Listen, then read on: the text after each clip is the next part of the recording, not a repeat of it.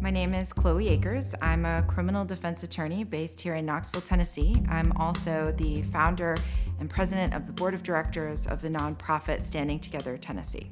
In my world, we have criminal laws that restrict your behavior, what you can and cannot do, and we recognize that those criminal laws are necessary to keep our country safe and functioning. On the other hand, we recognize the incredible importance and the value of rights, that you have a right to speak freely, that you have a right to be free from cruel and unusual punishment, that you have a right to be free from unreasonable searches and seizures. And so in my professional world, I'm constantly balancing the enforcement of criminal laws against the importance of those individual rights and freedoms. And so for me personally, when I think about rights, I think about how they bring freedom to life.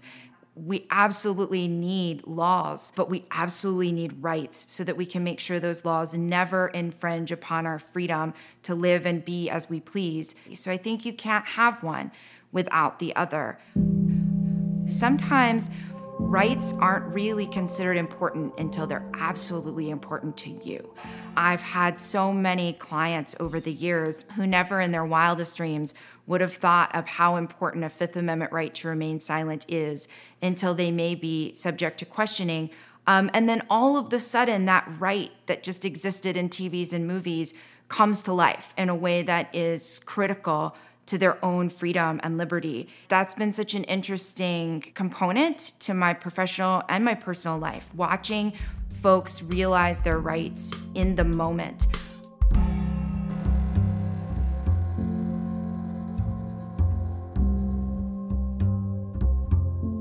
One of the things that folks are realizing, especially in light of the Supreme Court decision in Dobbs, is that something that could be considered a right at one point in our nation's history might not be considered a right at another point in our history, and how rights are constantly evolving.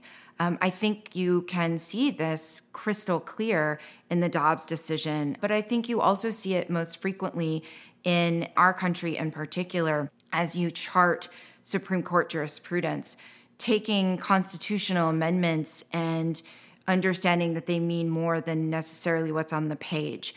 The Supreme Court is evaluating that constantly through something called evolving standards of decency.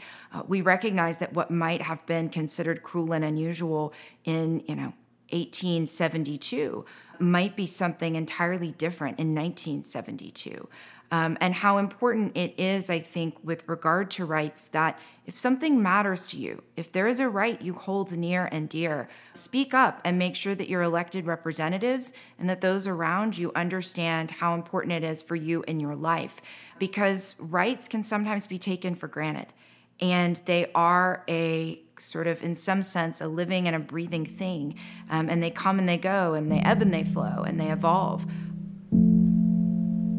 Our conception of what is a right and what is not a right is a question that gets asked often in the through the lens of the Constitution, which is always there. But how we interpret that, how our Supreme Court interprets that, how our state legislatures interpret that, that's up for grabs, and that's always in flux. And so I think a misunderstanding about rights is a belief that they will always exist. My name is Chloe Akers, and I believe in a woman's right to be unapologetically ambitious in pursuit of her own goals, dreams, and future.